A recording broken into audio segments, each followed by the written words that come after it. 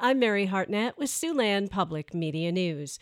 2nd District Republican Congresswoman Ashley Hinson held a teleconference this morning where she called for solidarity across Washington in support of Israel. Hinson criticized lawmakers who have yet to unequivocally denounce Hamas. She also called for a refreeze of the $6 billion released to Iran as part of September's prisoner swap. The Republican Congresswoman said she is optimistic that Washington can unify in support of Israel as the conflict escalates.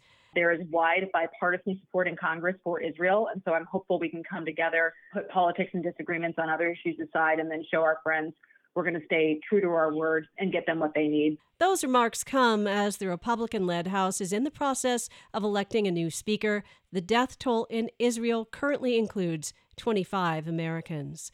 The commander of Sioux City's 185th Refueling Wing is urging governors from the tri-state area to advocate for a new runway. It's a project, she says, is long overdue and needed to keep the unit viable.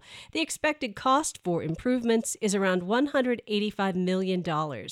Iowa Governor Kim Reynolds says she's been working with the state's federal delegation to get the Air Force to upgrade the facility. Make sure that they continue to allocate the funding that has been promised to the Air Force here. And so we're going to do everything we can to follow through with that. Reynolds made her comments yesterday at the Tri-State Governors Conference in Sioux City. Almost 20 years ago, the 185th transitioned from F-16 fighter jets to refueling tankers, and the runway isn't long or wide enough to allow the planes to take off fully fueled. And Governor Reynolds has just announced her appointment of Hunter Thorpe as a district associate judge in Judicial District 2B. Thorpe is an assistant county attorney at the Boone County Attorney's Office. Thorpe fills a vacancy created following the retirement of Stephen Van Merrill and a proposed merger between Iowa's Unity Point Health, operator of Unity Point Health St. Luke's and other clinics in Sioux City, and New Mexico-based Presbyterian Healthcare Services, has fallen through.